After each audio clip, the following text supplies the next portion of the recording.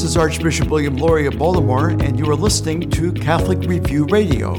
Catholic Review Radio is a weekly radio program and podcast hosted by Catholic Review Media, the news operation of the Archdiocese of Baltimore. We are grateful to our Catholic partners for the opportunity to bring quality Catholic programming to our listeners each week.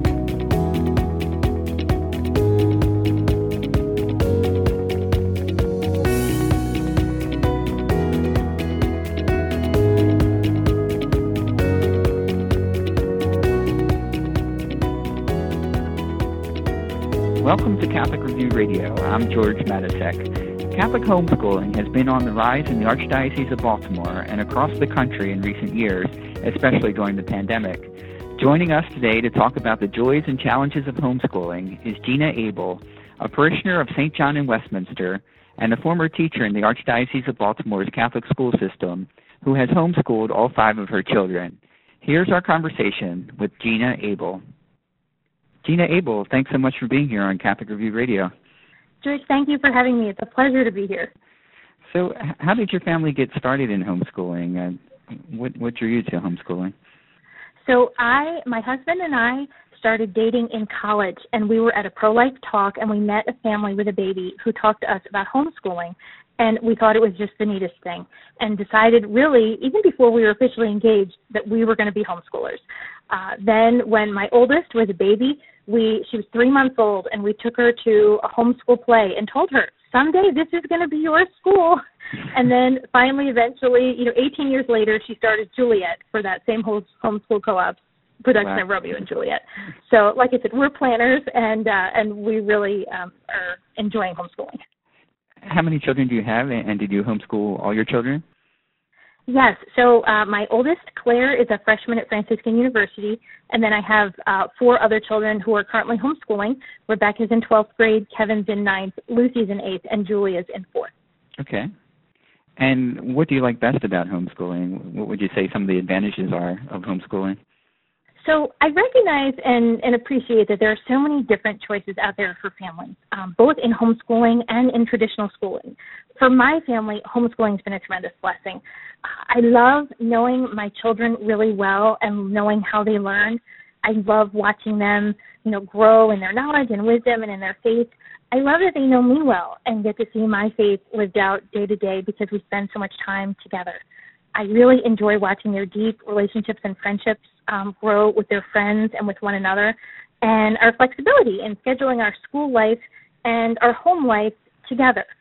So, for example, if my children we really enjoy skiing, instead of skiing on a Saturday when it's busy, we can ski on a Thursday when other children are in school and do some more traditional schoolwork on a Saturday.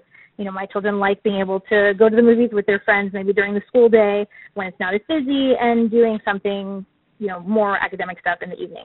And so, having that freedom and flexibility within our schedule has been a real grace for us, even within our curriculum.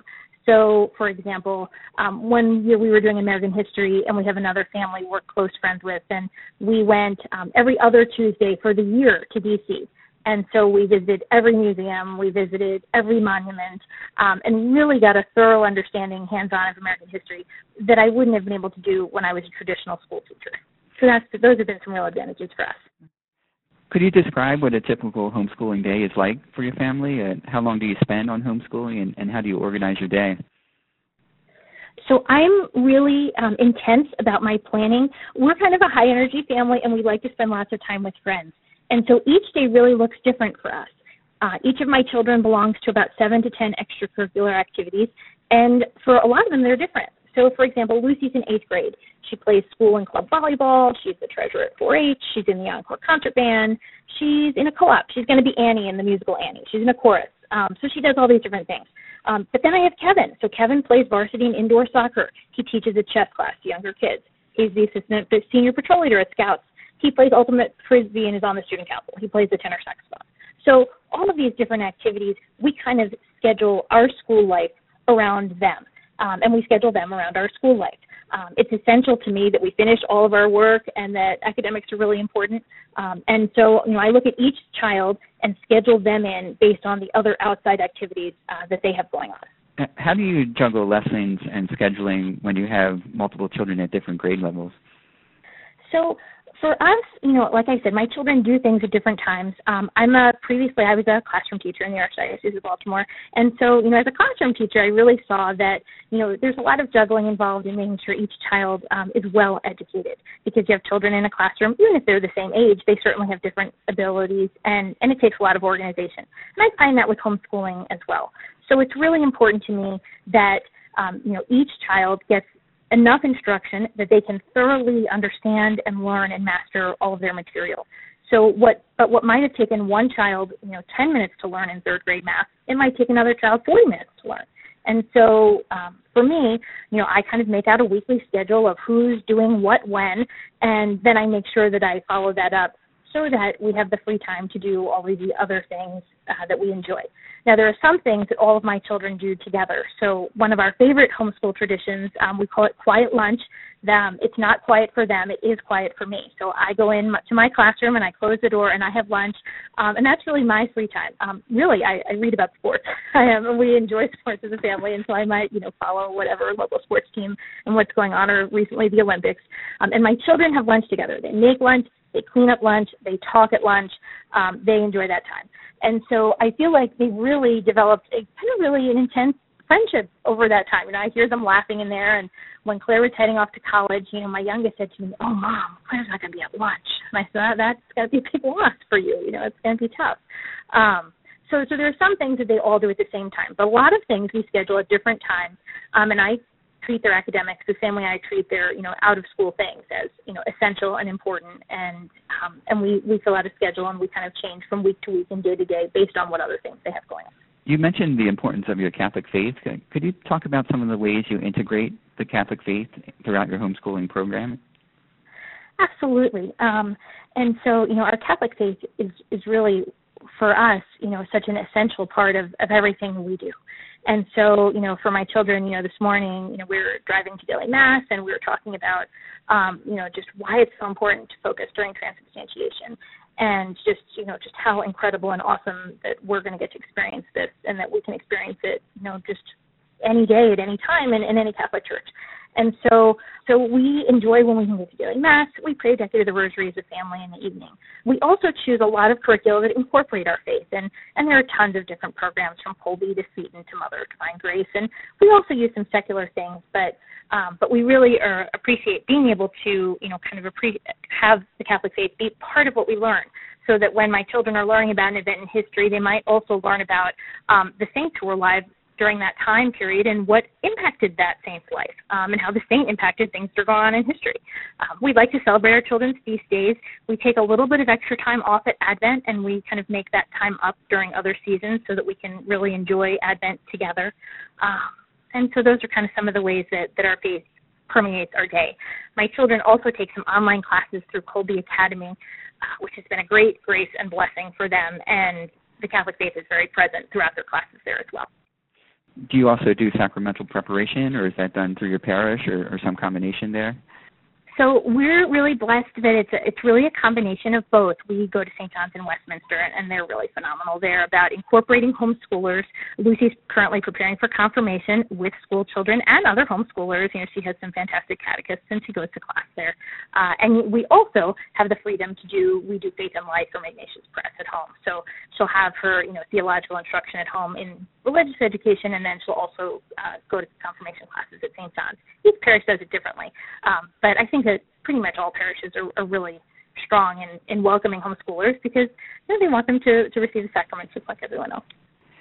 Gina, you talked a little bit about your experience homeschooling older kids. Could you talk about what that's like for younger kids? Absolutely. When our children were younger, we still had our co-op and some extracurriculars, but not nearly as many. And we chose a more routine schedule for academics with some weekly traditions added in for my children to look forward to.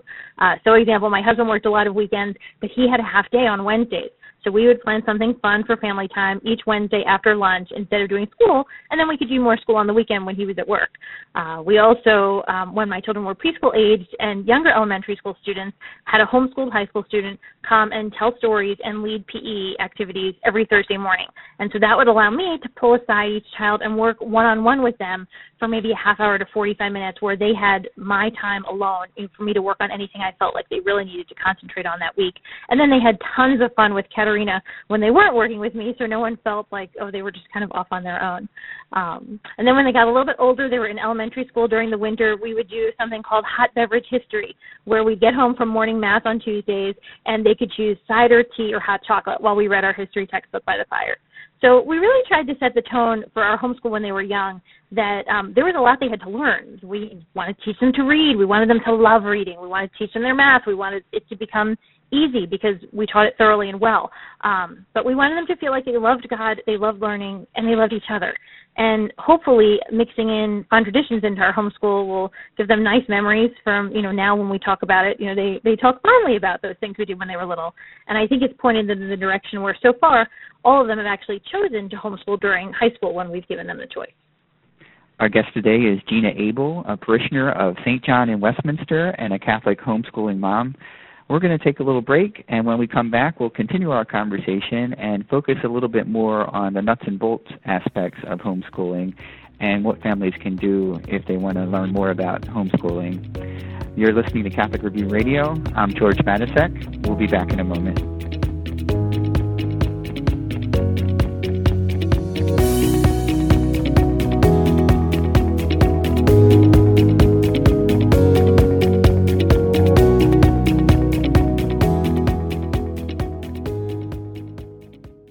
Catholic news from the Archdiocese of Baltimore and around the world with the Catholic Review. Leaders of Loyola Blakefield announced February 22nd that Patrick and Michelle Connor have committed a $5 million gift to the Jesuit school in Towson. 2 new endowment funds will be created, a $1.5 million new need-based scholarship for incoming students, and a $3.5 million endowment fund supporting faculty and staff compensation. Patrick Connor is a 1977 alumnus of Loyola Blakefield. He and his wife are parents of 4 sons who graduated from the school. The scholarship fund will further enable Loyola to increase access and affordability, the school said, helping extend the opportunity to experience a Jesuit education to as many qualified students as possible, regardless of income status. A U.S. Navy veteran, Patrick Connor has more than 35 years' experience in the environmental engineering and consulting industry, founding and leading companies that are nationally recognized for technical expertise and service.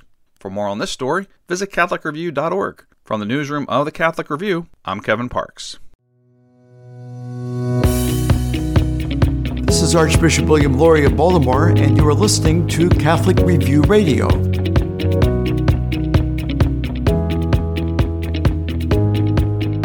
Welcome back to Catholic Review Radio. I'm George Matasek. Our guest today is Gina Abel, a parishioner of St. John in Westminster and a Catholic homeschooling mom, and we're talking about homeschooling today on the show. Gina, could you tell us what the state requirements are regarding homeschooling and what steps a family must take to begin homeschooling? Absolutely. So the state of Maryland has COMAR regulations, they're called, that require families to declare their intent in writing to their county. They require regular and thorough instruction in all subjects typically taught to public school children of that age. And so that's kind of the general regulation from Maryland. And each county is going to have a different representative that you're going to declare your homeschool intent in writing to them.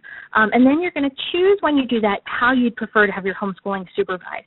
And so some people use an umbrella group, and some people use the county. Those are pretty much the 2 options. And so there are lots of Catholic umbrella groups and Christian umbrella groups and secular ones also that families can choose.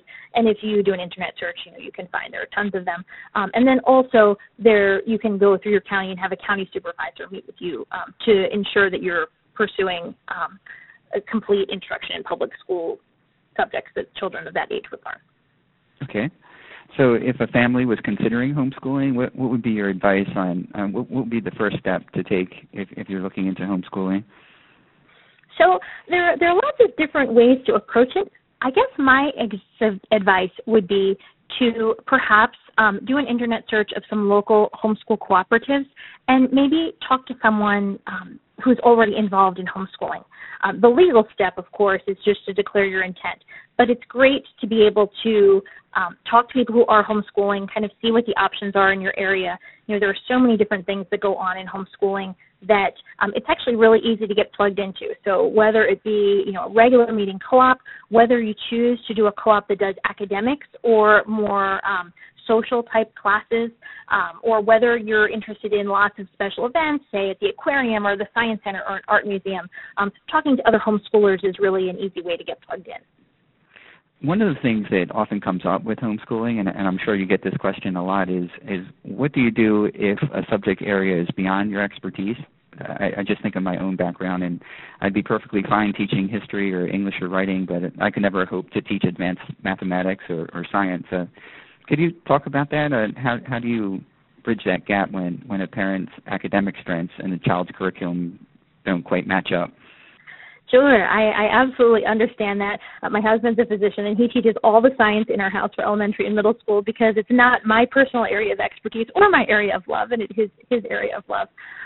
So there are a lot of different ways to address that. One way that families choose is through teachers' manuals and very specific instruction. And so, again, they could turn to Seton or Colby or Mother of Divine Grace and get very specific instructions in terms of how to teach that class. They can also choose an in-person homeschool cooperative where someone else might help teach their child that subject material. Or they can turn to an online homeschool cooperative. And so that's something that my family uses, an online program through Colby Academy, where in high school, I'm sitting here talking with you. My son's in a different room in an online Spanish class. He wanted to take Spanish.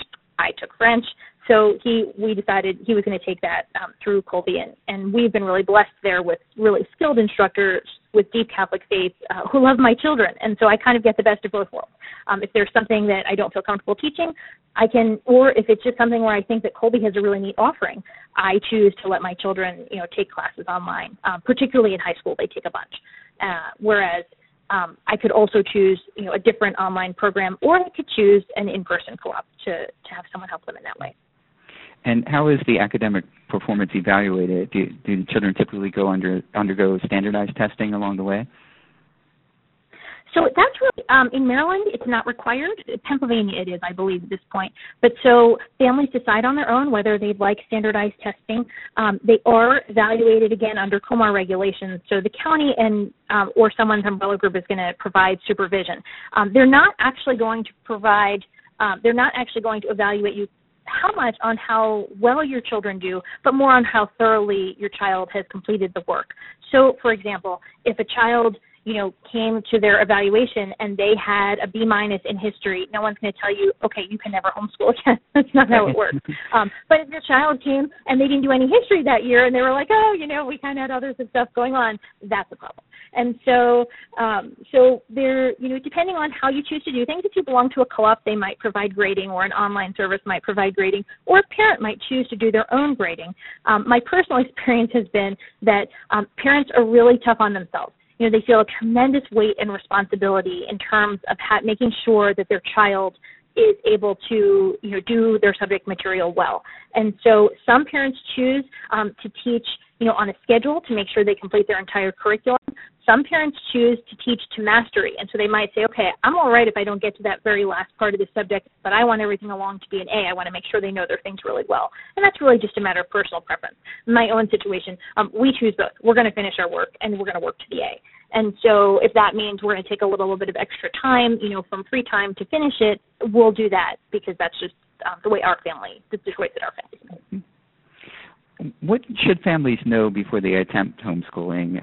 It's such a big leap for many families. Could you talk about that? Like, if you're going to commit to this, Sure. What kind of record keeping and preparation, the time that's involved in preparing for a class, what kind of commitment is involved that the parents should know in advance before they take the leap? So I would say this, and this might not answer this question completely, but I'm going to tell parents to give yourself some grace, and to know that schools are fantastic. I taught in the Archdiocese. I loved teaching, and I felt like there were a lot of tremendous, wonderful experiences I had, and I hope that my students had also. And homeschooling is going to be the same way. And so everything is always not going to go perfectly. And no child is perfect, and no parent is perfect, and no teacher is perfect. And so the same way different things happen in school that maybe, you have to spend an afternoon, working on something in school that it wasn't part of your curriculum, the same thing sometimes is going to come up at home. And so I strongly encourage parents to give yourselves and your children the freedom to love homeschooling, the freedom to have fun together, to the freedom to grow in faith together. Your academics are going to be really important, and to my husband and I, it's essential that we teach our children well, and their test scores and their coursework and their academic scholarships all reflect that. But more importantly, as you're planning, give yourself the time to plan. You don't have to do it all at once. So for my children who are super involved in things, well, that's great. I've been homeschooling for 17 years. But when you start out, it's fine to start out slow and say, okay, you know what, we're going to do this field trip this month with our schooling. We're not going to get to everything. Or I'm going to say, I'm not going to be as strong, I'm going to make sure I do math every day, but maybe I don't get quite as far in math as I wanted and don't pick it up again at night because I want to make sure my children have outside time to visit with their friends so they don't feel negatively about homeschooling. My husband and I do choose to take a few days each year where we go away and we plan out our children's next year. And we talk about all sorts of things. A lot of it is talking about what they're going to do for homeschooling in the following year. And so, our kids joke, okay, you go away from us so that you can talk about us. And we do. We take a few years and we talk about their friendships. How are they growing in their relationships with one another? We talk about their faith. How are they growing in their faith? We talk about their schooling. How can we best support them so that they're learning and enjoying the richness of God's creation and the intellect that He's given them. What impact has the pandemic had on homeschooling? Are there any statistics out there that you know of regarding how homeschooling has grown? The Wall Street Journal did an article saying that it's about doubled, that maybe from 4 to 5% of the American population to 10 to 11. I know that there's, then there could be perhaps a little bit of a slide back where people say, okay, now schools are in person and now, schools are kind of getting more back to normal, and so maybe they'll choose to put their children in school. But I think a lot of people that I've met I think will stay with homeschooling because they found, wow, this was kind of a neat experience for them, and they enjoyed it perhaps a little bit more than they thought they would. What would you say some of the biggest misconceptions are about homeschooling? I think socialization often comes up, or could you talk about that?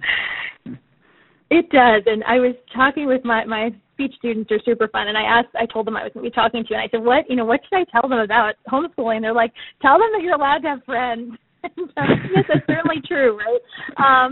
And so what's really, it is, a kind of misconception because if anything, when I talk to parents, it's a matter of, okay, yes, we all have great friends. Let's get to our literature, because there's so many fun things to do and there's so many fun opportunities. And so I think that the friendship one and socialization is maybe a misconception. And what I've experienced is that there's a real gift in homeschooling in multi-age friendships. So, for example, my daughters, Claire and Rebecca, have this dear friend, Charlotte, and they've all been friends since preschool, and I love Charlotte deeply. And I think that they wouldn't have all been such good friends if they weren't homeschoolers, simply because Charlotte's a year older than Claire, and Claire's a year older than Rebecca, and they would have had their own friends and their own grades. But they had tremendous similar interests. So, for example, they took a quilting class together and all made rag quilts for their beds. Or they took a knitting class together and knitted hats for preemies. Or they took a 5K class together and ran, and Rebecca raised like over $1,000 for the pregnancy center. And so because they had these similar interests, that they grew this very deep friendship. And so, in my experience, in addition to all these just regular activities that traditional school children would belong to, also the homeschooled children, they do have some freedom. Like, we'll have a speech workshop at my house and then everyone's singing around the piano. Or we'll go visit the assisted living and tell stories behind the assisted living behind my house and tell stories to the residents. Then we'll come back to my house and play lawn games. And so it might be, late at night and no one really wants to leave because, I really have to get up for school in the morning. But so if anything, I think that socialization is probably the biggest misconception. Where would you recommend parents turn online, or are there different resources available online to learn more about homeschooling? I'm sure there's lots of stuff out there.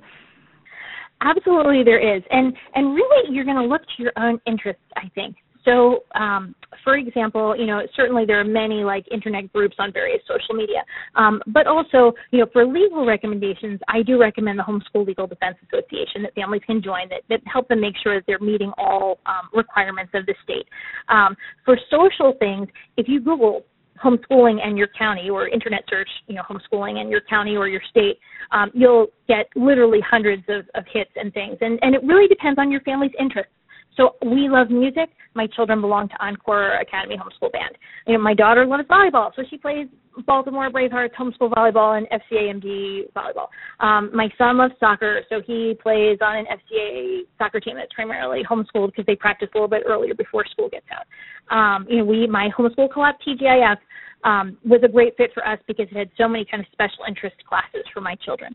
And so all these different things, if you search what do you like to do, you pretty much can find it for homeschoolers, I think. Well, our guest today has been Gina Abel, a parishioner of St. John in Westminster and a homeschooling mom. Gina, thanks again for being here. Thanks so much for having me, George, and I just wish everyone the best wishes as they consider homeschooling and to treasure their time with their children because it goes so quick. It absolutely does. For Catholic Review Radio, I'm George Matisek. Thanks for listening. You're probably not getting much church news in your daily newspaper or on your local TV station. The Catholic Review is the only publication in the Archdiocese of Baltimore that covers the Catholic Church full-time. There are so many ways to stay in touch with the Catholic Review. Pick up the monthly magazine at your parish or have it delivered to your home. Get fresh news every day online at catholicreview.org. Subscribe to our e-newsletter for twice-weekly updates. Just text CR Media to 84576. Follow the Catholic Review on Facebook, Twitter, and YouTube. Catholic Review Media will inspire, teach, inform, and engage you wherever your faith takes you. Read it today in print or online at catholicreview.org. That's catholicreview.org. Tune in to Catholic Review Radio next week. Available on WMET 1160 AM and 103.1 FM. Also, WSJF 92.7 FM in the Sykesville area and WVTO 92.7 FM in Baltimore City. Check us out on SoundCloud or your favorite podcast app. Thank you for joining us for this edition of Catholic Review Radio. As we prepare for the week ahead, let us do so in prayer together as one community of faith. Our Father, who art in heaven, hallowed be thy name. Thy kingdom come, thy will be done, on earth as it is in heaven. Give us this day our daily bread, and forgive us our trespasses, as we forgive those who trespass against us.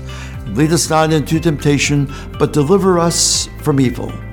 Let us also ask the blessing and intercession of our Blessed Mother as we pray, Hail Mary, full of grace, the Lord is with thee. Blessed art thou among women, and blessed is the fruit of thy womb, Jesus. Holy Mary, Mother of God, pray for us sinners now and at the hour of our death. Amen. May Almighty God bless us and keep us always in his love.